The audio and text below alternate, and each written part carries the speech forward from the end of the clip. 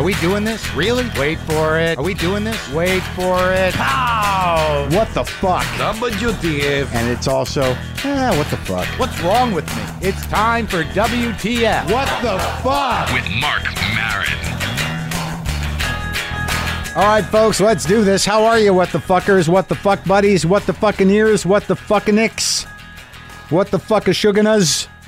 I gotta do the Jewish one. Come on. Gotta do the Jewish one for the Jews. Are you feeling atoned? Have you made it right with God? Is everything, have you cleansed your soul palate, Jews? Do you do it on a day-to-day basis? Have you been written in for another year? That's the big mystery about Yom Kippur. And, you know, no coincidence, I was born on the eve of Yom Kippur, and I try to bring that up every year because I think it makes me special. I am Marc Maron. This is WTF. Welcome to the show. Harris Wittels is on the show, the creator of the Humblebrag hashtag and Twitter handle. Also a writer for Parks and Rec, and a stand-up comedian. Interesting guy. Always wanted to talk to him. Always thought he was funny. Didn't know what was going on in there. So we had a nice chat about a lot of stuff. But Yom Kippur, the eve of Yom Kippur, Kol Nidra, the holiest eve in the Jewish religion. A night where people are busy asking God, please, I've been bad, but give me another year. Could you just put my name down, Maron Party 1, to live another year? Would that be all right? What do I got to do? What do I got to say? How much do I got to pray to get my name on that list? Are you the door guy? Look, here's a couple bucks. Will that get me in? Will that get me on the list? How much do you need? What do I got to do to get a guarantee? Wow, that's what everybody wants, isn't it? Come on, just give me a little more time. Huh? So many things left undone, so many things to apologize for, so many things to feel. I'm sorry. True atonement, that's a tricky business. So I hope those of you who engage with that kind of thing did it. You feel clear, you feel good, you had a good break fast, and everything is okay with you. What's going on with me? Well, I'm going to be in Rochester, New York this week, Saturday, September 21. I will be at the Rochester Fringe Festival in Rochester, New York, trying to avoid a garbage plate. Tuesday, September 24th, I will be at JFL 42 in Toronto, Just for Laughs 42, doing 2 shows up there in Toronto, Ontario, Canada. October 4th, the Los Angeles Podcast Festival. A lot of good stuff going on there that weekend. Come out for that. And October 16th, I will be in San Francisco in conversation with Adam Savage. So that's what's going on. You can get all of that at WTFpod.com /calendar. You can also know who's been on the show if you go to WTFpod.com /guide. Here we go. The cat. People wondering about the deaf black cat who I believe lost an eye. Well, I couldn't take it anymore. He was breaking my heart showing up on my deck. And then he showed up and his head was inflated. One side of his head was grotesquely disfigured from swelling and what I thought was a missing eye filling with pus and goo. And it was breaking my heart, you know, and you got to say like, well, what's going to happen? Is he going to die out there? What am I going to do? I'm going to go get a trap. So I went and got a trap, have a heart trap. I talked to somebody about it. I think I might have mentioned this before. He said, well, you're probably just going to have to put it down. Why? Yeah, but he seems chipper. He's cleaning himself. He's just got a head full of pus and maybe a missing eye. And then there's part of you that thinks, well, he's in the wild. Either it's going to go one way or the other. Either he'll survive it or he won't. So I got the trap and I put the food in the trap and I waited and he wouldn't get in the trap. And I thought like, God damn it, this kid, this guy, this cat is smart. He knows better, but I just don't think he sensed that was how you got the food. And eventually, after a couple of days of wrestling and thinking like, well, I guess he's just going to have to live through this or not, I led him into the trap with a trail of food and trapped the little guy. And that's interesting when you trap a cat that you can't touch because it's the first time you can look at him up close. And I got right into his little disfigured face and tried not to scare him because I love this guy. He's got a rugged disposition, a real lust for life, a real persistence. I don't know if he would call it a lust for life, but I think he's a fighter, obviously. It might just be that survival wiring that keeps pushing animals that don't think about their sadness onward It's a great thing about survival in animals is that, once that kicks in with an animal, all they want to do is live. They're not burdened like us humans where we're pressed to the wall and we're like, oh, maybe I don't want to, maybe this is too much. They don't do that. That's the gift of the animal. That's why we love them. They just keep pushing. We associate personalities with them. We take in their personalities. We project our own onto them. They represent something to this. So I trap him and I look at him and I see that, like, oh my God, there's still an eye in there. His eye is in there. Something happened to his face. I didn't see what it was, but it was all swollen and abscessed and leaky. But his eye was in there. Thank God. Because I thought I was going to have to drive this thing to the vet and have him put down because the vet was going to talk me into it. He didn't do that. I think in some part of the vet's heart, they think like, what a good guy. But, somewhere else in the vet's heart, they think like, I can run a few bucks through this cat. This cat's a little cash machine. And I don't think that's necessarily bad. It's, the veterinary profession is what it is, but I like this vet. So he said, look, I know you like this guy and it looks like he's got an abscess. Why don't we clean him up, drain the abscess, keep him over the weekend, give him some IV fluids, give him a little flea bath, see if he's been neutered or spayed, figure out what's going on with him, give him a blood test, clean him up, and give him back to you. Looks like he's still got some mileage on him. And I'm like, that's great. That's great. And I started to get all weepy, because we started talking about that the way you love an animal is so much different than a person because of the dynamic of the relationship. They're not going to hurt your feelings. It's all based on, what you've attributed them, how you've anthropomorphized their personality to fit with yours and what they represent to you and how you take care of them. They're not going to tell you to go fuck yourself. They might disappear, but they're not going to be passive aggressive or hurt your feelings on purpose or blame you for things. But I like this guy. I like this little deaf black cat, and I'm glad he still got his eye, and I hope he survives. So I took him to the vet. I left him there. They're going to give him a tune-up, and later this afternoon, I'm going to pick him up, and hopefully he'll be okay, and I'll release him back to his home, which is somewhere around here, and hopefully go on feeding that little guy for as long as he lives.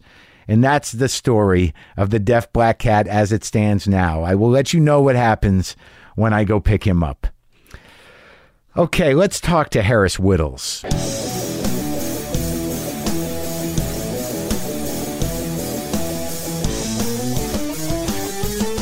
Harris Wittels. I should say I'm allergic to cats. Are you really? But I didn't think I was on the tier of people that you come to them. Mm-hmm. That's like reserved for your Judds. I don't think that what's reserved for either very old people, right, or very busy famous people. Exactly. No, I mean none of that. No, I would have come. I mean, but also I wanted to do it like proper. No, I appreciate that. Yeah. I appreciate your respect for the ritual space that is a garage. Yeah, this is huge. How allergic are you? I mean, like, I have like probably an hour before my system collapses. Not really. I'm gonna get itchy in the throat. That's it. Do you feel it now? No, I'll be fine. Really. I took a Claritin. Wow. Yeah. Do you have other allergies? No. It's like really just cats. But your throat doesn't close up. It's not like a nut allergy. No, I get very itchy and my nose starts running. It's unpleasant. Fucking poor Helms couldn't breathe. Yeah, I remember that. And I kept pushing through. I know. He had it worse than I do. It was horrible. Poor guy was wheezing, and I just sort of like, I haven't gotten what I need yet. I know. We're going to keep plowing through here. I went to the store and I bought Claritin, and I get paranoid when I buy Claritin because I think that they think I'm using it for meth. Is that a meth thing? I thought that was Sudafed. I don't think Claritin is in the family. Well, I think Claritin D has the ephedrine in it. Oh. It's funny that because do you have to sign for it? No. Well, I just got the regular Claritin, not the D. All right. But if you get the D, you get jacked up though. You get the little extra added. Yeah, exactly. The benefit. No, I'm more of a downers guy. I don't like uppers. No. Well, really? You just like to no blow, no. What happens to you? Do you become annoying? I had like one bad experience with blow when I was in high school or like coming out of high school. That was it? Yeah, it was a really bad experience where me and my friends just decided this is the night that we're going to do it. Yeah. We're going to go crazy and we're just going to do rails all night. Yeah, rails. And it was also one of those nights where like I ended up liking people that I just would have never, like even the dealer that came over. Oh, sure. Who was like, can I get a serrated blade for this, cutting it up? And I was like, man, you really know what you're doing. That's really cool, man. And then I went home at like 7 a.m. I was living at my parents' house for the summer. Yeah. And I thought I was dying. I was sure that I was dying. Oh, and along with your heart pounding. I couldn't pounding. sleep, heart pounding. And I was like, oh, this is actually a drug that people do die from. Sure. It's not in my head. People do overdose. Yeah. Went downstairs to my parents' bedroom. My dad's a doctor. I woke him up. Yeah. I said, I'm going to level with you. I did a lot of blow. And I think I'm dying. And he was like, you're not fucking dying, man. Take a NyQuil. And I think I just needed to hear it from an MD. And I was fine. Oh, so we both have the benefit of relatively cool parents, apparently. Yeah, they're cool to an extent. They're cool now that I've, that I'm doing okay. What kind of doctor was he? Well, he's done it all over he's 70 now and he hasn't retired yet. Yeah. And because he'd go crazy. But he's doing occupational medicine now. So he takes care of like companies and like chemical plants. And he just wrote the book on like trucker safety. Really? Yeah. So trucker safety. Trucker safety, because they have a lot of issues, those guys. It warrants a whole book that they're how fucked up they are. What, hemorrhoids and hemorrhoids, back stuff, drugs, doing speed to stay up.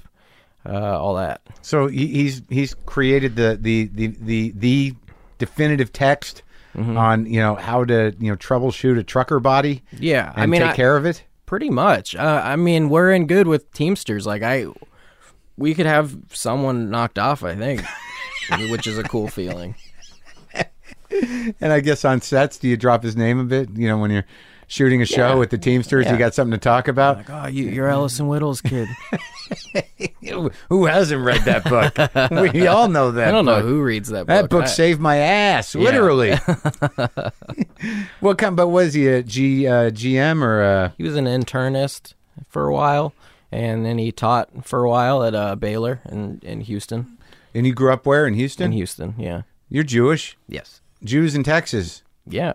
There was a lot of Jews in El Paso. Was there a lot of Jews in Houston? Yeah, in Southwest Houston. It's called Houston. That's what it's called. It's clever. By the non-Jews? Yeah. They make us all live there. Yeah. And I'm sure just horrible housing as well, right? You're ghettoized, I'm sure. Exactly. Yeah, it must be just We awful. have to wear a star. It's fine. You make it work. Yeah, the jobs were there. You know what exactly. I mean? Yeah, so you were bar mitzvahed in Houston? So I was bar mitzvahed at Emmanuel in Houston. Yeah.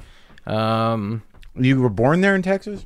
I was born in Oklahoma City, where my dad's from, and then when I was 1, I packed up and moved to Houston. Oh, that's good. Yeah. Was the family with you, or was it just something? No, just me. I just You'd had enough. Yeah. You hit the road, man. Texas seemed like the right thing. Yeah. The Thunder weren't there yet, so it was. There was nothing there for me. Yeah. Okay. So wait, Oklahoma. That's another. Like, I can't imagine. Why did he come from Oklahoma? How did that happen? I don't know. You don't know? I really don't know. Why there were some Western expansion Jews that ended up in Oklahoma? Yeah, I really don't know. I gotta talk to him about that. I want to do one of those interviews with my dad where I, fill in all the gaps. Yeah. Well, you better. I know 70. You should probably. I think I want to do that with my dad, but I think that the reason we stop ourselves is some of those gaps. Maybe we don't want to know those gaps. Oh, for sure. Are your parents still together? They're still together. It's another reason I was nervous to do this show. I don't have a lot to complain about. You don't have to complain. Well, it makes for a good episode. Yeah, but I'm sure you do have things to complain about. I could complain, but I've had a pretty decent life. Yeah. Do you got brothers? I have one older sister. She's teaching theater still in Houston. Yeah? Yeah, she's the good kid that stayed behind and talks to my parents. Oh, you don't even talk to them anymore? I'm just riddled with guilt constantly about what? not talking to them enough. And so that guilt propels you to continue not talking to them. Like it's like now it's too late. Yeah, exactly. And now I'm just have to wait for a holiday or a birthday. It's just a real. They think that I'm a lot more busy out here than I am. They think that showbiz or whatever. Sure, I'm not fucking doing anything. They can call me whenever, and I sit at home all day. That's your job? Yeah. I mean, when I'm staffed on a show, then it's different. But I'm on a 3-month hiatus right now, and I literally do nothing. Yeah, is weed involved? Weed, oxys. Yeah, whatever. Oh, good. Whatever's around, just not blow. yeah, that's good. Just sitting there banging oxys with the bottom of glasses and snorting that shit. Yeah, watching some television. Love it. So when you were in, if you grew up all in Texas, I have to assume that it was relatively challenging. I want to project some sort of tension into your life growing up as a Jew in Texas. Was there a fight to be fought? Not as a Jew, but as like a short, funny kid. Yeah. Yeah. Is short a problem? When you're growing up, it's a problem. I wanted to do all the things that my big goy friends were doing. I joined the football team in 7th grade. Yeah. It was miserable. Yeah. Why? They just wouldn't... I mean, I could get, if someone pushed me, I'd get the wind knocked out of me. Yeah. So... the helmet was too big for my head. I kept slipping. Yeah. They finally got me in on the last play like Rudy. They all demanded that I got in for real. Yeah. And then the quarterback missed the snap, and I never got to run it. But I'm glad because I would have died. Right. Yeah. But, you had the moment. You got to take the field. Yeah, that's true. I took a lot of the team field. support there. Yeah. Was that it was a pity play. Uh-huh. Yeah. And before that, were you always a jock guy, or did you have other interests? Yeah, I played baseball a lot and tennis. Mm-hmm. And I was fast, but I was small. Right. And then at some point, I chose theater. I started doing plays and shit. In high school? In middle school, in 6th grade, I was Oliver. Well, 7th grade. Oh, yeah? Yeah. And then I was Nathan Detroit and Guys and Dolls. Really? And then I went in the musical? Yeah, in the musical. And you danced a bit? Oh, yeah, did all that. Uh-huh. And I was like also the, kind of in like the cool... Like I was in like a gang of friends essentially. Right. We were like delinquents, like in the movie Kids. Right. Yeah. And it's hard when you are trying to be intimidating and menacing, and then you have to do Oliver in front of the kids that you're trying to be cool with. Yeah. Yeah, and then you have to. Can I have some more, sir? Did you do the accent and everything? Yeah, I did the accent. Oh, so you might as well have been sucking a dick up there. Exactly. It didn't do much for me. And this was in middle school? I was in middle school, and then I went to HSPVA, which is like the theater school. It's like the art school. In Texas? Yeah, that Beyonce went to. Oh, really? Yeah. Was she there when you were there? She left right. She was there when my sister was there, so I knew her, and she was awesome. And she was always Beyonce, like even then. Really? Yeah. Like you just everyone's like, oh shit, that's going to be huge. Yeah. So it was never a question. And then since I went to high school for theater, it was really like I might as well have been sucking a dick. Mm-hmm. So you just had to lose those friends, right? All my fun friends. They were. They all abandoned you. They all went to the fun, public high school and did the kegger thing, and I went the more mushrooms, LSD theater route. Uh-huh. Yeah. So you did some exploring? Yeah. Took it out there? Did you go out onto the Texas highways? Oh, yeah. Yeah, just high as fuck. Listening to Meat Puppet songs? Absolutely. Well, Toadies, Meat Puppets, sure. Yeah. Who the Toadies? Toadies were from Tyler, Texas, and they were pretty big, and they kind of reminded me of the Meat Puppets. I just talked to Kirk Kirkwood, actually. Oh, yeah? The lead singer from the Meat Puppets. He's pretty trippy. I didn't realize that, I was just out in Austin, and I don't know why I got it in my head that I was going to interview him, but I did. And, I know enough of their music, but it took about an hour, maybe 45 minutes before I somehow or another, because it was surprising the type of background he comes from. He's very eclectic, and he was just playing, shitty cover music when he first started playing. Right. And he's pretty open-minded about music in general. And then when I brought up The Dead, it was like something just blew open in his head. And in the way that he's like... In a good way? Yeah.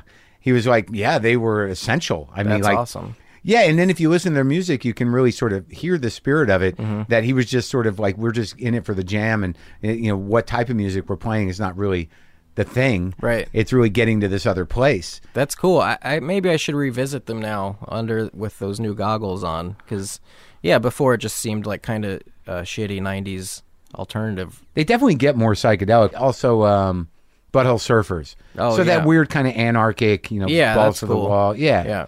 You're a psychedelic guy, right? You do that fucking podcast. Well, the fish one. Yeah.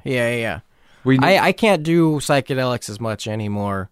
I think I just started all that shit too early. I think you get like 10 years of that in your life before you turn your brain to mush. And my 10 years just happened to start at like 14. And then... What was it, acid? It was ecstasy, acid, pot. I started smoking pot when I was 12. Yeah.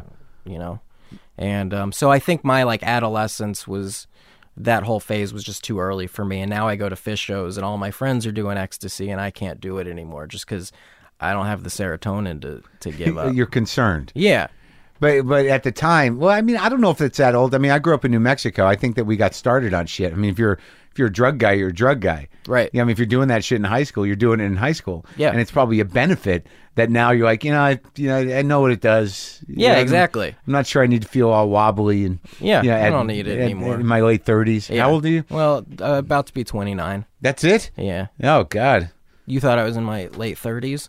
I don't know what you are. I appreciate the honesty. Well, you've entered a timeless zone right now. Well, I'm completely uncastable Really? for that reason. Yeah. Yeah, I have a stand-up bit about how I look 25 and 50, So you can be cast anywhere in between. I guess. It's off-putting, I think. But what was your experience with hallucinogenics? I mean, were you, like, at that time, what were you chasing? Were you just chasing, like, fuck it, or were you chasing enlightenment of some kind? I mean, what was the angle? I think I've always done drugs recreationally. In therapy, we tried, no therapist believes that anyone just does drugs recreationally, that it's always an escape or that there's always something, Recreation, exactly. I think it's yeah, exactly. If you're watching a movie or playing a video game or taking mushrooms, it's all the fucking same. We're all just trying to distract ourselves from... Yeah. So they always approach it as like, well, there must be some underlying problem. Yeah, but no, I just really liked acid. It was just really fun to laugh for 8 hours at nothing. And when you got into therapists, they're trying to kind of pull something out of you. Yeah, like, what are you trying to hide from me? I really think I might be an anomaly. No, I think you're right, though. I think it's the level escape that becomes the issue.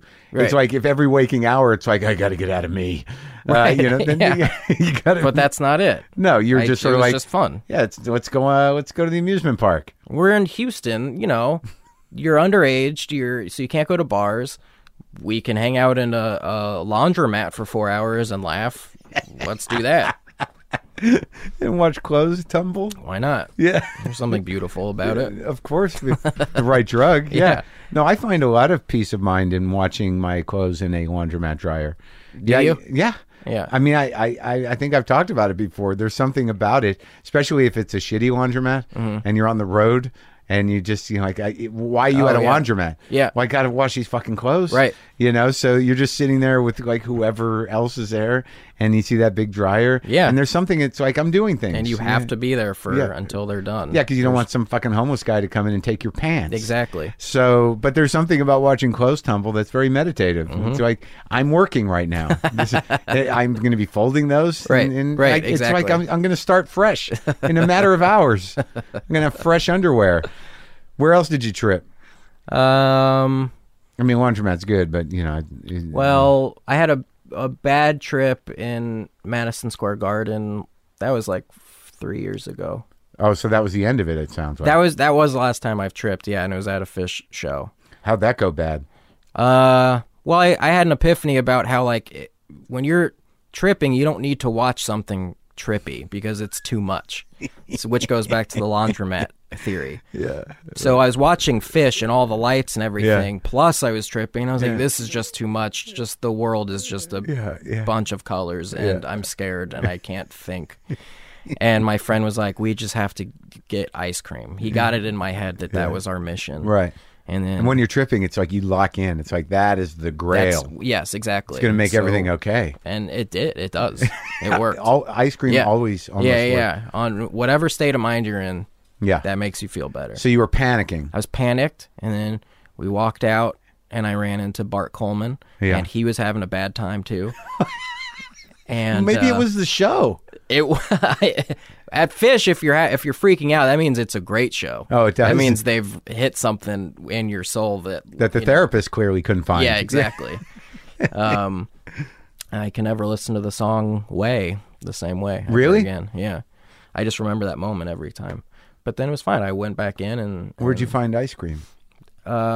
just one of the shops. Oh, okay. Yeah. All right. Yeah. So you went out to the top. Well, because like you feel trapped in there. Like I asked the guy if I could go out for a second for some air and just come back in. Because usually, I've also realized that you have to be outside if you're tripping. I agree 100%. Yeah. Don't and preferably, quite honestly, during the day.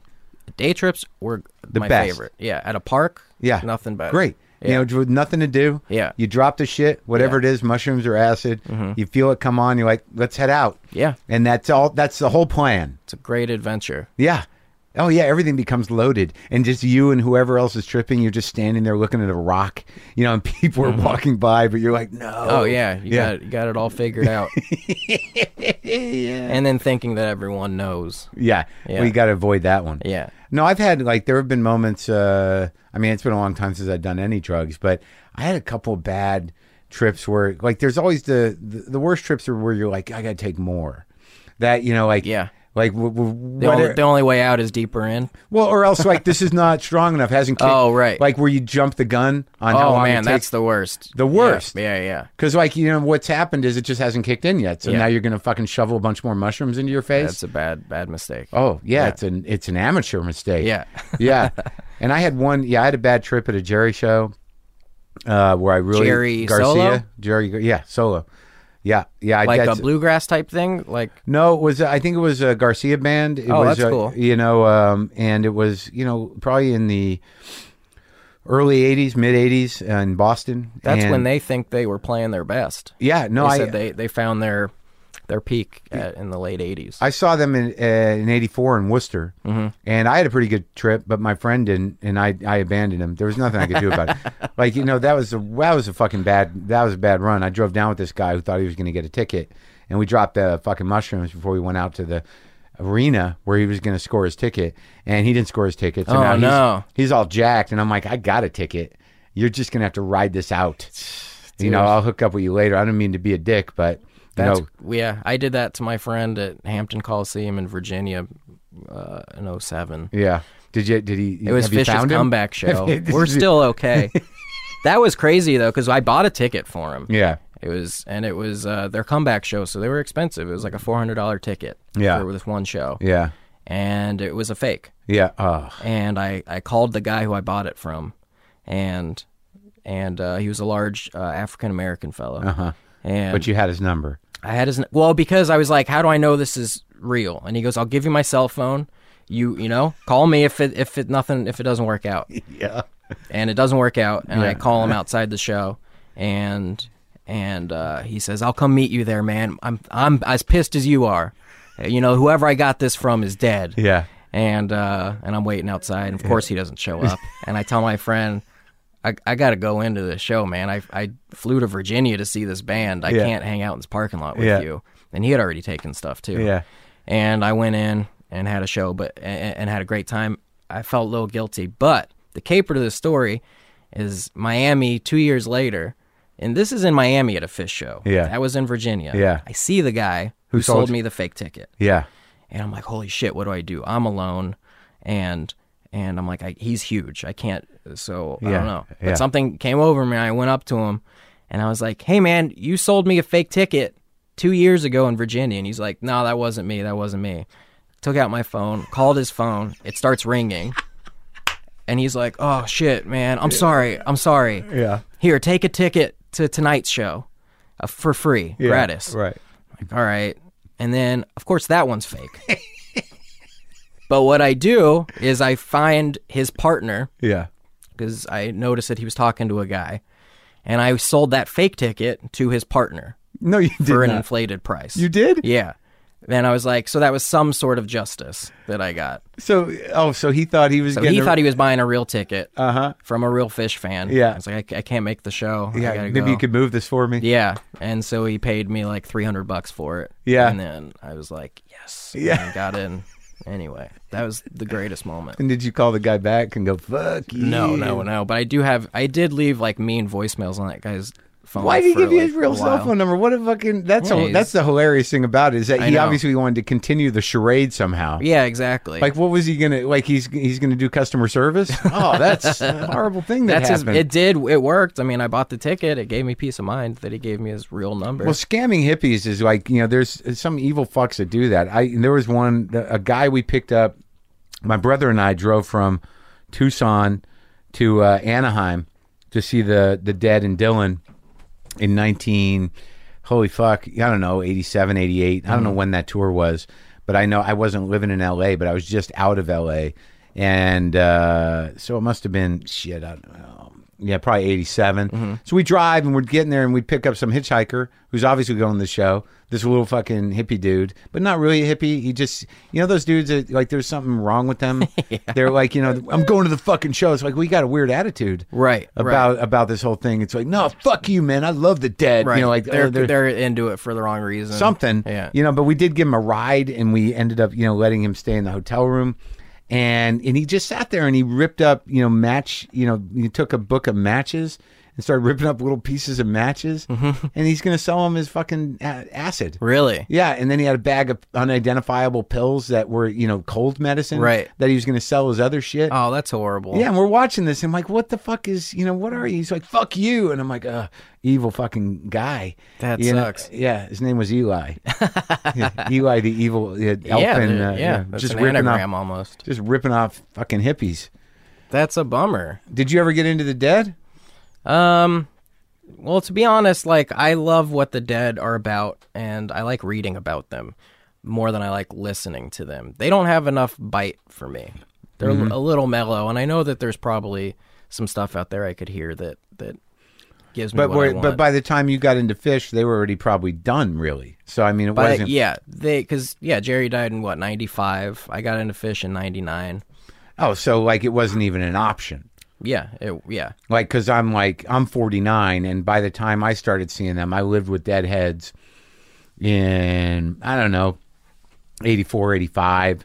Right. And, there was a thing. Because you were a San Francisco guy, right? No, I was in Boston. Oh. But these guys were, I was in college, so they were all into it. Right. And, I'd like them a little bit. I mean, I saw the Grateful Dead on the Terrapin Tour when I was in, ninth grade, because my dad was friends with a promoter, but I had no idea what the fuck I was seeing. Did you? And it was probably one of the best times to really see them do all of Terrapin. And, I was like, when are they going to play Casey Jones? That sucks. So I'm just sitting there with no knowledge of the Dead on the floor, ninth row, wondering why they're taking so long to tune up. And when does something happen? And what the fuck is this music? So you didn't have a great time at that Well, I just didn't have any context. Right. But did you get a sense of, I want to know what all these people are loving about this? I want to be on the inside. Well, I've always gravitated towards the hippie sort of thing when I was younger. I thought, they seemed to have something figured out. There was that whole world of music. Mm-hmm. But there was no way I was going to lock into, something without hooks. Right. I just wasn't, I wasn't broad enough. Yeah, and the Dead doesn't have great hooks to me. I like Casey Jones. I mean, oh yeah, it's a great song. I'm a very surface listener to them. Right. I like Eyes of the World. I like. They got a lot of great songs. Yeah, they do. Like New Speedway Boogie or whatever that is, and Box of Rain. Oh yeah, and Broken Down Palace. I like all that. Those two studio records are great. Oh yeah.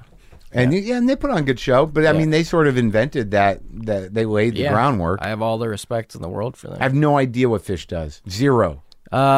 Well, they take the Dead, but then they also take a lot of Boston or Journey or a lot of funk, a lot of jazz. Then they have a lot more influences. The Dead's influences were blues and jazz pretty much. Well, the Dead invented something. Exactly. And they invented it at a time that was crucial in American music history. Absolutely, and it's great. But then Fish, got to stand on the shoulder of giants. Yeah, I'm not criticizing them. It's just by the time Fish came along, I was done with that. Yeah, of course. Yeah, I understand. How old were you when you went into the Fish world? 15. Went to my first show. So that was prime time. Yeah. So you were like you were a fanatic. Yes. I was a very moldable piece of clay that just needed something. And you would follow them around? Yeah, once I could, I followed them around, yeah. How many shows do you got under your belt? Like in the 80s, I think, at this point. Yeah. Yeah. They broke up for a lot of my life. Were you mad? Yeah, I was lost. I followed the string cheese incident around for a summer to fill that void, and I don't even like them. Dude, I'm sorry, man. This must have been a rough time for you. It was, but now they're back, but Trey's sober now. Yeah. And is that a problem? Yeah, it's a big problem. For Why? me. Listen, I'll always love Trey, but they've stopped like jamming a lot. And I think that they were a band that was founded on drugs. Yeah. And when the lead guitarist gets sober and, Tube, which is a great song, used to be 15 minutes, is now 3 minutes. Yeah. What's going on? Bring the drugs back. The mathematics is simple. There's bumper stickers you can get in the lot that say "Keep Trey sober." Yeah. And I don't know him personally. Yeah. So I don't really care if he's so. I know him in the context of he plays my fucking crazy music. Yeah. So yeah, let's bring it back. Yeah. This is supposed to be a risky business. And if you're not going to push the envelope, you're a fucking astronaut, man. Yeah. You need to go to the moon. If you're tired of going to the moon, maybe you should teach or something. Exactly. I don't know. And you got sober, but it probably helps what you do, because your job is to communicate ideas. Probably easier at a reasonable space. Yes. That makes sense. Right. Yeah. Right. So, at a reasonable pace, there's timing involved. There's something about music and about certain drugs that kind of turn off, the noise, and you can just sort of lock in and ride that thing. Yeah. Once something becomes kind of methodical or kind of like packaged, or let's get through this, or let's be more responsible. Turn off your critic. Yeah. But once that goes away, I guess the adventure's gone, or the ability to lock into it. I find that I have more freedom of mind without that shit. But I'm not a musician, right. And it's just a matter of getting comfortable. Right. Exactly. But how do you work? Do you work with drugs? Well, Well, I mean, do you like? Sometimes I like to, I'll write a first draft of something sober, and then like what a Parks and Rec script or a Sarah Silverman script, or like movies or whatever I'm writing, and then maybe get high and read it, from another perspective and see. It's literally like you get to be another person a little bit. I need a second set of eyes on this. Yeah, kind of. Mine. Yeah, the second set of eyes is dumber. Yeah. But maybe the audience. There's some weird jokes that you find that you wouldn't have found otherwise. And they hold up? Yeah, I think so. Yeah? Yeah. So how did, going back to, okay, so you're 15, you do the Fish thing, then you're lost. It's a difficult time for you. Then Fish gets back together, but you're a little more judgmental and it's more expensive. Yes. And... And then, but you're at the Performing Arts High School. Yeah. So what's the transition to doing stand-up? When did you start doing that? When I was 18 at Emerson College. You ended up at Emerson? Of course. Huh. What drove you there? Which graduate of that program made you go? I talked to one friend of mine from Houston, whose name is Dana, and she went there and she said she loved it. And I went with two of my buddies. She said there was a good comedy scene in Boston. I knew that's what I wanted to do. I was doing a lot of sketch comedy at the time. At the Performance Art High School? No, in Houston, we would rent out theaters and put on shows. And sketch was the thing? Sketch was the thing, yeah. There was a crew of you? Yeah.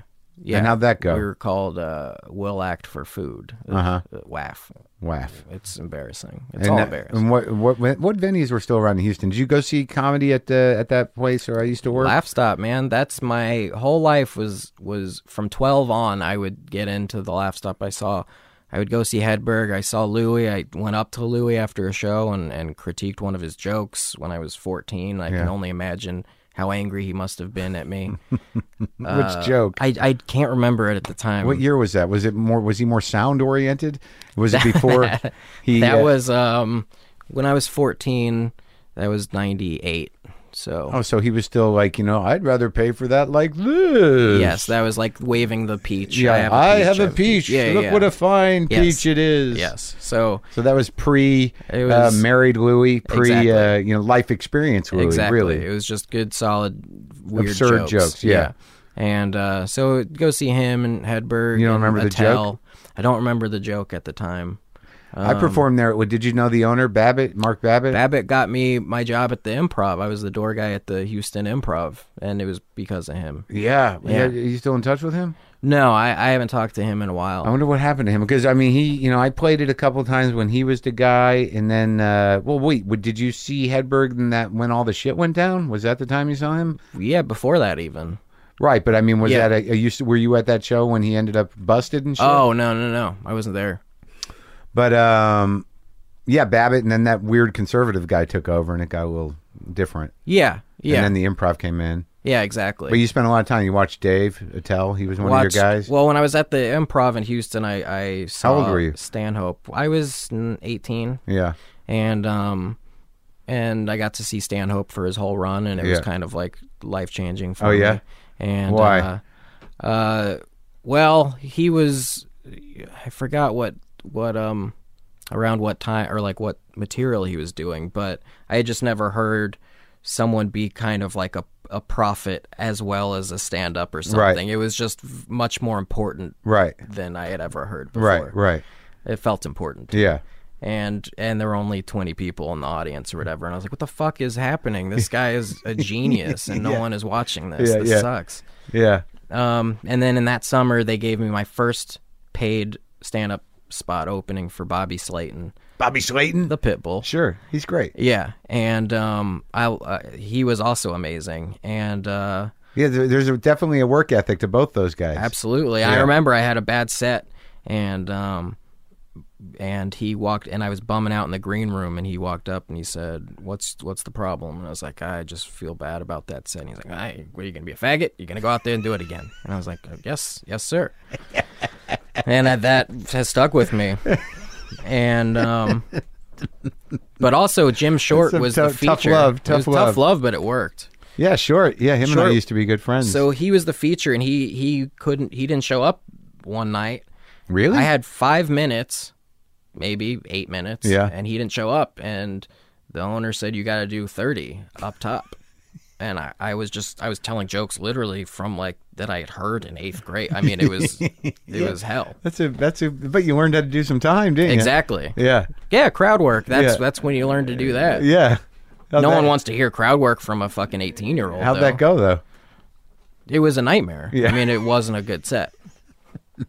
How did Bobby react to that one? He actually respected that. Yeah. I did the time. I filled the time. That's because he didn't want to do an hour and a half. Yeah. And he didn't. He's Bobby. He can follow anyone. Yeah. He doesn't care. Yeah. So that's a good baptism into yeah, it was rough. But my first like real stand-up set just at one of Dick Doherty's, the Beantown Vault in Boston. That was Comedy my Vault, first. yeah. Yeah, the Comedy Vault, and I had a good set. Yeah. And this was after that though. This is when you were in college. No? This was before that. That was I'm trying to think of the timeline. Because the Improv was my first paid spot. I remember that. Right. So that was the summer when I was 19, I guess. Oh, so you already been to Boston? Yeah, I'd been to Boston. Came back and was working there for the summer. Right. Yeah. Okay, I get it. Yeah. So when you went to Emerson, what was that like? I mean, like, had you been to Boston before, and like, were you? No, I'd been with my family once, but you got into the comedy program. What does that even look like over there? Well, there's no real comedy program. You hear that Emerson. It's basically like there's a lot of sketch troupes, and like that's the equivalent of like a football team. Like there's like 10 sketch troupes, and that's the thing there. Yeah, Yeah. And you all put on your show, and it's very competitive and whatnot. Yeah. Emerson really helped me just meet other comedy people. Right. They didn't really teach me. There was a comedy class by Mike Bent there. I think Mike it's still Bent, boy there. Scientist. Yes, exactly. Sure, I remember him. So he when taught I us did comedy. Yeah, there was a sketch class there that he Who were the taught. other guys I used to work with that are? Well, Ron Lynch taught the sketch class before. Sure, yeah, Ron Lynch. And also Rick Jenkins was nice about putting Emerson kids up at the studio. Well, that was new. That scene was not around when I was there. Oh, right. Well, Yeah. one time it's funny because Rick Jenkins came up to me after I came to just watch Joe Mandy do a set, and because we were friends, and Rick Jenkins came up to me after and went, "You really fucked me on time tonight." And I went, I didn't even go on tonight. And he just, to us, I was just a Jewish Emerson kid. We were just all the same to him. Yeah, but I just remember that. Yeah, but that's where you really started doing stand-up. That's where I really, And then in the summer and winter, I'd come back to Houston and do the Laugh Stop open mic. So I was kind of raised in both scenes, I think. Right. But that was what you wanted to do. You were a stand-up. I was a stand-up, and now I'm not. I haven't done stand-up in like a year. Yeah. And, a lot of people think that once you're a stand-up, you got to be a stand-up. But really, I just want to make comedy. It doesn't matter to me how I do it. If it's stand-up or writing, it doesn't. Well, I think that's a fairly mature disposition that must come from your thank you. Healthy upbringing. Sure. Yeah. No, because like a lot of people are purists, aren't you? You're kind of a purist. Yeah, I am. You sold out and got a TV show. Yeah, absolutely. Finally. Yeah, I sold out at 49. Yeah, what an asshole. But no, I mean, no, I didn't think that was going to happen. But when I talk to people who ask me about that, I say like, why? Like I say exactly what you just said, but I had to come to it, through years of fucking struggle and failure. Right. When some guy comes up to me and says, "I want to be a stand-up," I'm like, well, don't put all your eggs in one basket. If you figure out how to be funny and you figure it out on paper, there's a lot of options. Exactly. And the truth of the matter is, like, everybody. A lot of the guys I started with were obviously more mature than I was and realized, like, well, I'm never going to be a big stand-up. I'm going to be a showrunner and make more money for life than a stand-up ever makes. I kind of had that shitty epiphany about, like, I would go, and I did Montreal, and I would do all, but I was never a splash maker at those festivals. Yeah, me neither. I was always a problem. It seemed he seemed to be doing something different, but you finally got to give the keynote and stuff. Yeah, but it was like the way I would do it, like devoid of laughs, and there was crying in it. Right. So once I finally got accepted on my terms, you go up there and you weep. Yeah, you got to reckon with that. But I wasn't like Mulaney or Hannibal or and I was featuring. I never really became a headliner, and I never really established my voice or something, or never felt like I did. And you're a joke guy, right? I don't know. I mean, that's where you get joy out of writing jokes, right? Yes, yeah. Like, because like people like Hedberg, people like Attell, are certainly like they have a point of view, but they are, the premium is on the joke, right? And in the writer's room, I think that's my forte is the jokes, is punching stuff up. Yeah, and that's never anything, I could use that. I mean, are you busy? Like, if I was a smart guy, like, I just did 2 hours, to get an hour, 15 or hour and a half for my special. But like, I will really just move through shit and, just find the laugh organically. Whereas if I would have just said, "Hey, Harris, you got an hour? Could you take a look at this?" You probably could have saved me a year. That's true, but that's not how I do your it. thing. Yeah, I'm an idiot. Yeah, that's why. Yeah, because I'm not narcissistic enough to, like, if you would have done that and people would say, like, so the special, I'd be like, yeah, I mean, a lot of it was Harris and, you don't write your own stuff. No, I just had him, look at some stuff but he helped me structure it. So you didn't really do your work at all. Well, it was more collaborative. Like, why are we even doing this interview? So I'd rather just, fail on my own terms and, drag somebody into very noble. So, really? So you never? When did you come out here? After college? Right after, or what? For my last semester of college, I interned at Comedy Central. Oh my God, what was just that? Living like? at the Oakwoods, and someone else just mentioned that place. What is that place? The Oakwoods. Yeah, there's a great documentary you should watch on it called The Hollywood Complex. It's a place where like a lot of people stay for pilot season. Basically, it's a lot of kids. That's what the movie's about. Is these kids who come out with their parents. Yeah. And so it's just a weird place that is pretty much only inhabited by people seeking pilots or cocaine dealers. Right. Or has-beens? Yeah, I think so. Yeah, I heard, that's right. I can't remember who was telling me about it. Yeah, it's a weird vibe. But I didn't know that at the time because this is my first time in LA. It was just normal to me. Yeah. But, yeah, so I was doing the Comedy Central thing, which your... almost kept me from getting my Sarah job, I feel like. What was your job over there? It was kind of nothing. Like, I'd answer phones and watch South Park episodes in the vault. Mm-hmm. That wasn't part of it, but... Are you amazed at the consistency of that fucking show? Yeah, it's like comfort food to me. I know that if I watch it, I'm gonna I'll feel what I feel every time I watch it. It's bizarre that how they really remain relevant and the writing's always sharp. Yeah, it's crazy. And they're the only show that really thoroughly satirizes things. Mm-hmm. It's amazing. Yeah, they don't. Well, sometimes you're like, I don't even know what the fuck this is about, but you know it's about something. Yeah. You never tried to get a writing job over there? At South Park? Yeah. No, it never happened, but I know I have friends that did, and it's tough. I know you go on that little retreat, for like a week, and then if you aren't good at telling them stories and making the group laugh, then you're out. Like it's like a audition, but it's supposed to be a fun retreat. Where is it, in Colorado or something? I think it's in like Hawaii or something, yeah. That's the audition? You go to Hawaii? That's basically it. Yeah, you hang out with Trey and those guys. And they staff what, once a year or something? Yeah, basically. But, people, that's a crazy turnaround. I mean, they let go of people a lot. Right. Yeah. And I imagine... like a very scary place to work. Well, I mean, it seems like... But those people usually go on to do other things. I mean... Yeah, it's a great... great I imagine the turnover is...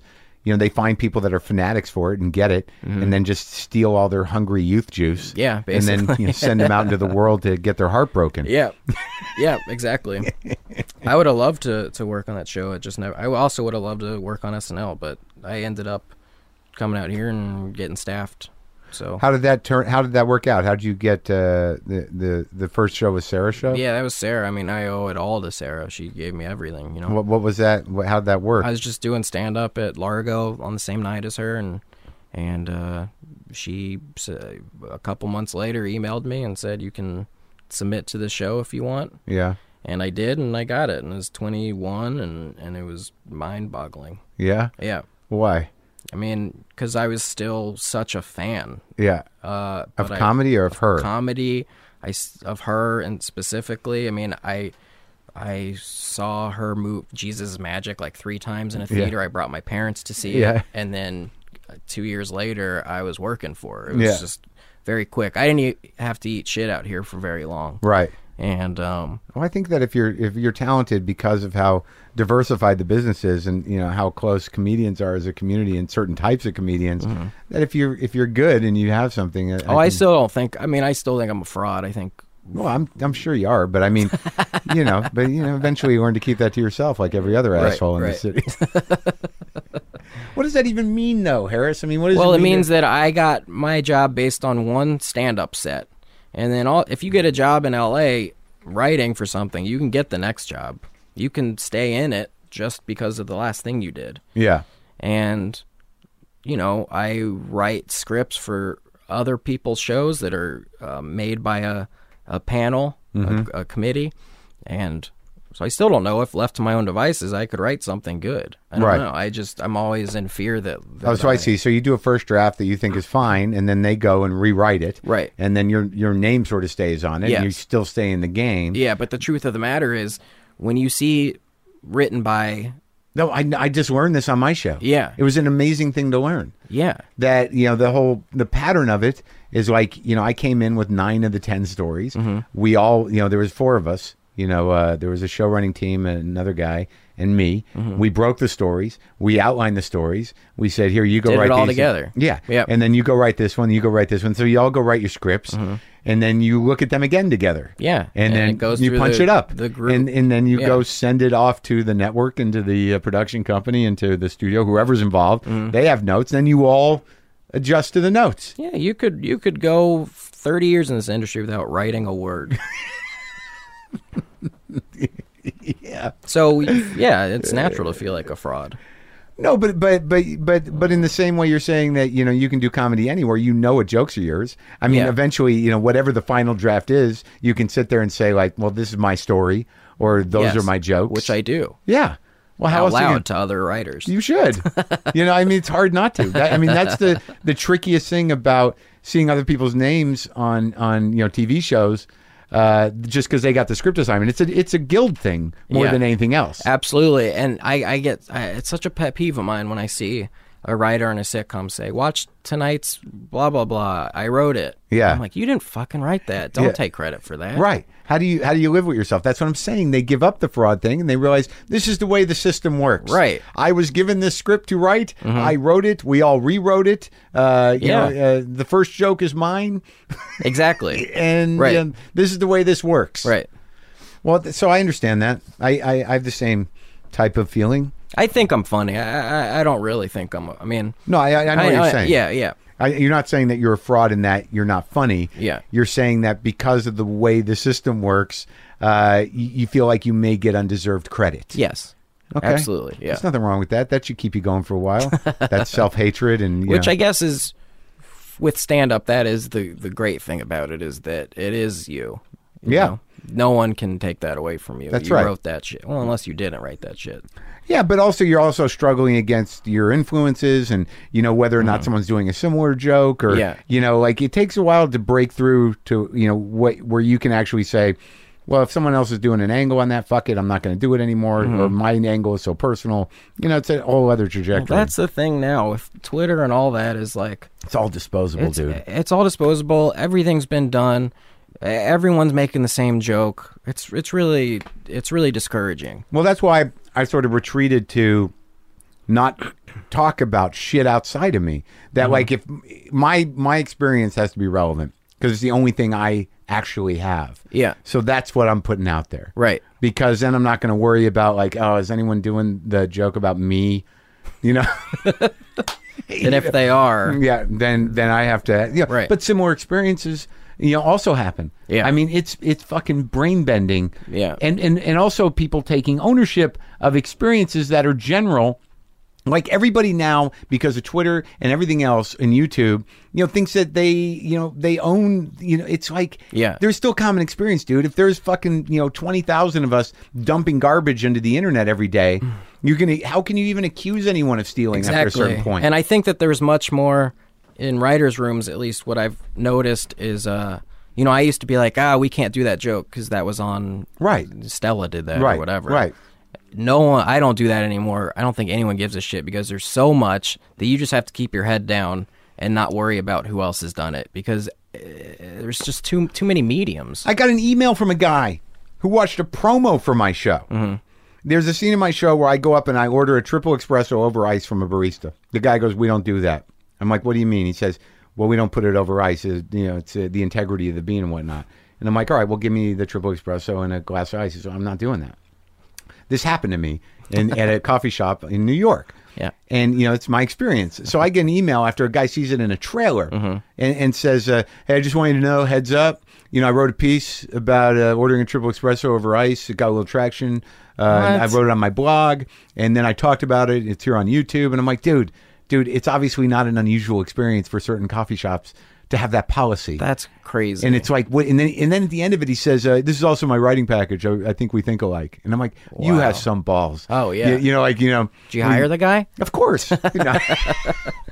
No, but I mean, it's just one of those things where it's like, it's a general fucking, it's like, that's the interesting thing about certain comics, about certain people that are compulsive-minded people, like Louis, or like, making the decision to talk about your life and stylizing it in a certain way, is that you have to insulate your personality has to be pretty fucking entrenched. Yeah.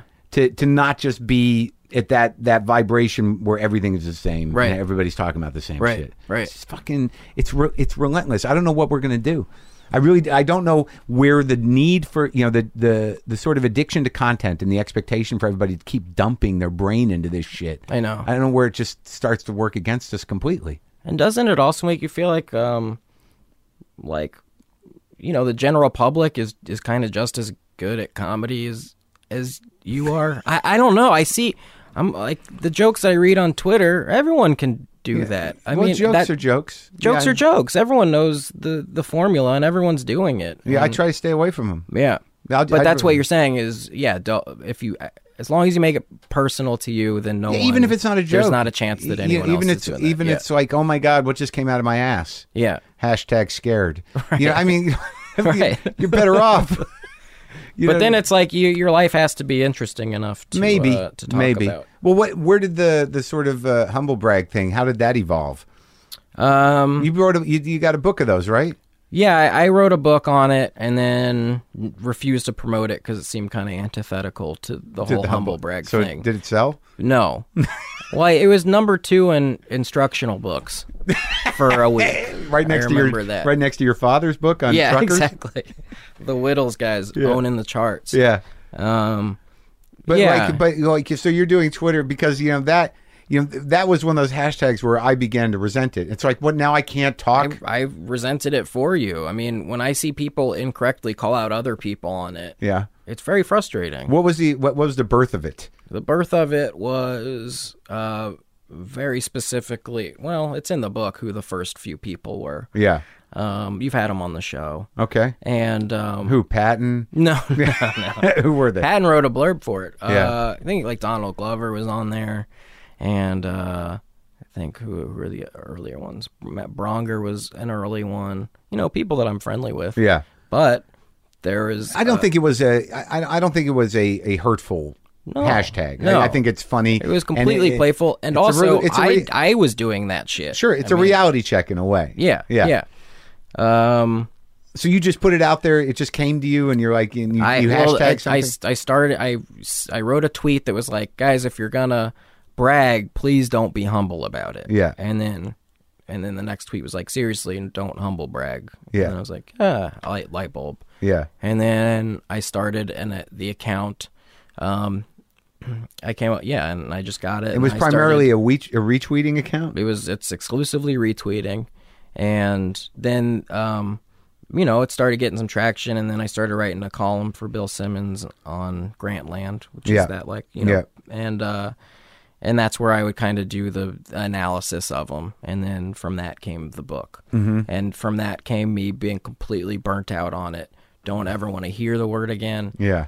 I still occasionally will have someone be like, hey, can we interview about it? I don't even respond to it. I just can't fucking talk about it. It's done. It's done. Is the account dead? The account's still up and running. Sometimes people offer to buy the website because I own humblebrag.com. Yeah. And I'll throw a ridiculous number at them and hope they do it, but they never respond. Yeah. Just be like, okay, I'll do it. $100,000. Yeah. You can have the website. Yeah. Why not? Yeah. No. For right now, there's nothing on it. Yeah. So that's done. It's done. Yeah. I update it like once every 4 months now. And and now you're on staff at Parks and Rec? Now I'm on Parks. I did Eastbound for a little bit. Oh, that's right, man. Yeah. Which actually, that exact guitar was my parting gift when I left. They gave me that guitar. Yeah? Yeah, I love it. I love that show, man. Oh, I forgot that was your thing. Well, yeah, I wish it was my thing. I came in season 3 and got to write. I mean, that was my favorite show maybe ever. And it was amazing. Why? It was one of those shows where I was like, man, if I had the freedom to do, that's like exactly what I would want to do when a show. Well, there's only one Danny McBride. Yeah, that's true. And I like the amazing arrogance of the character that's tempered by his complete humility. Yeah, is a very tricky thing. I can't see anyone else pulling that off. He's just so fucking likable that he can be the worst human on earth and it's still funny. Yeah. So Larry David can do it. There's very few people that can do it. It's rare. Yeah. That's rare, and the real crank. Like a cranky, the cantankerous guy is sort of a gift. Those two kind of guys where they're so likable they can be but it's not just likability, it's they're constantly humbled by their arrogance, yet they don't know it. Right.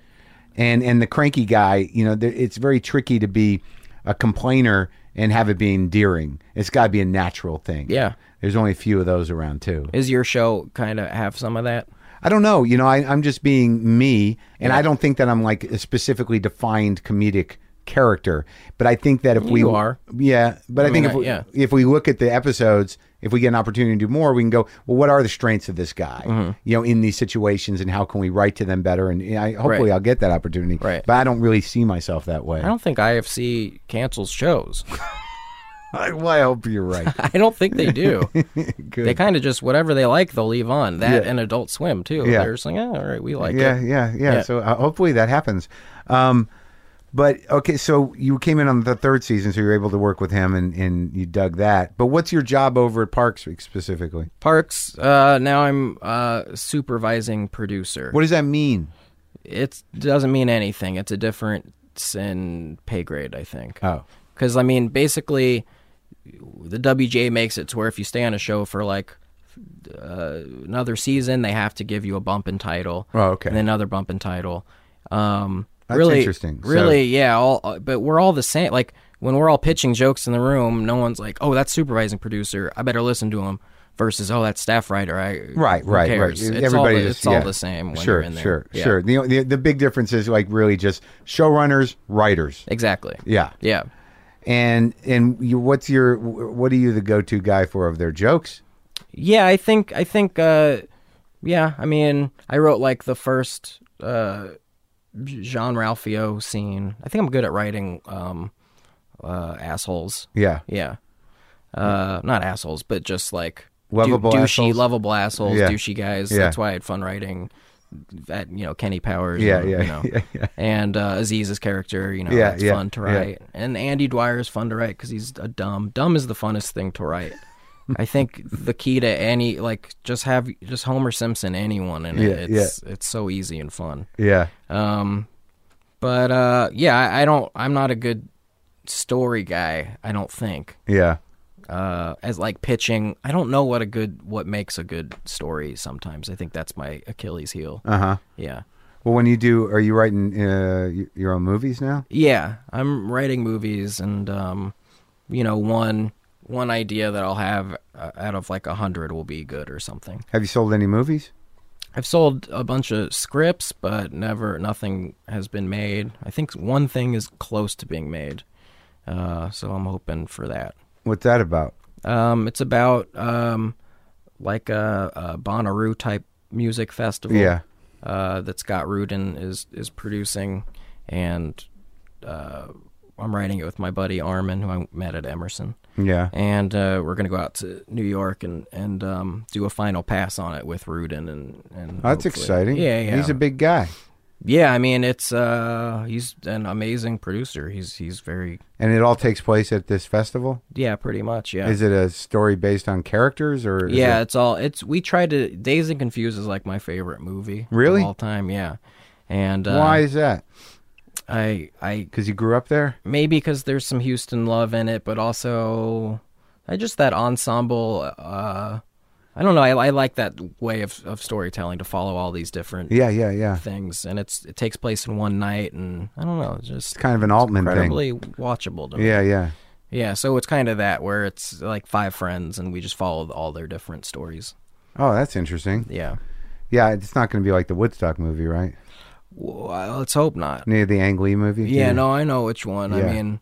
It's hard. I don't know. It's hard to shoot a festival movie just logistically. Yeah, it's weird. I think that sadly, with that movie, it's I'm not sure he, all the stuff outside of the character business, we have what's his name, Scribner? Liv Scribner. In the dress, that was not the right choice. Yeah. But in terms of how the sad thing about the '60s is that if you do it well, it looks stupid. It probably was pretty good. Yeah. Well, so this is more about festivals now, how they're not like the '60s. It's these guys that want that experience, but now it's all electronic music and ecstasy. It's just a different time. Right, and there's all types of the convergence of the different types of people on music festivals, especially because there's 9 stages. Every type of music is represented. Exactly. And, there's no homogenization to the type of people that go. Yeah. So it's this big clusterfuck of... Which I can't tell if it's a plus or a minus yet. I'm not sure either. I know that I don't go to them. You're not a big Coachella guy? No, fuck no. Look, it might have something to do with age. I was never a huge concert guy, but I went to Bonnaroo and I did comedy there, and I chose not to go back just because it's hot. There's no relief from it. And I did get, we did get special treatment a little bit to see the Radiohead concert. Yeah. But even that, it was menacing because, we got to stand in an area, that wasn't as densely populated, and, you didn't feel like you were going to be trampled. Was it that VIP riser area, or was it like side of the stage? No, it was like in front of the stage, but it was like this weird VIP pen that had to do with a service that people paid a lot of money for to be on a bus, and then they were taking. We just kind of glommed on through the promoter into this area, but there were moments there where they were opening pens and like just this flood of fucking people. I'm like, I'm almost 50. Yeah, well, listen, I'm 28 and it's a lot. I mean, it's just overwhelming. It was great to watch, and once I'm there, I'm cool. Yeah. But the actual from getting from point A to point B, not a good time. Well, you can watch all the Coachella sets live now on your computer. Yeah. I don't know if that's your thing, but there's got to be a few bands that you enjoy, Stone Roses or something. I don't know them. No, I do enjoy. I enjoy. But literally next weekend you should watch it on your computer. Are you gonna? Yeah, I did it this past weekend, and it was amazing. A band plays a song I don't like, go to the bathroom. Like to be able to watch that from your couch. Why the fuck would you ever go to a festival ever again? Right? Yeah, because it probably sounds better even. Absolutely. All right, man. Well, I think we did it. Cool. You feel good? I feel great about it. Yeah. It's a weight off my shoulders to be done with it. I'm glad. I guess that's good. Yes, it's great. All right, man. All right.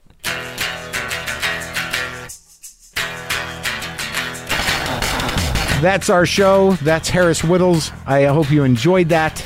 I like that guy. All right, go to WTFpod.com. Get all your WTF pod needs met. Get some justcoffee.coop. Get that WTF blend. I get a little bit on the back end. Thank you very much. Check the episode guide. Get the app. Check the calendar. Leave a comment. Do what you got to do. I'm so thrilled that you still love my show. I hope everybody's good. I'll see you in Rochester. Maybe I'll see you in Toronto. And that's it. Boomer lives!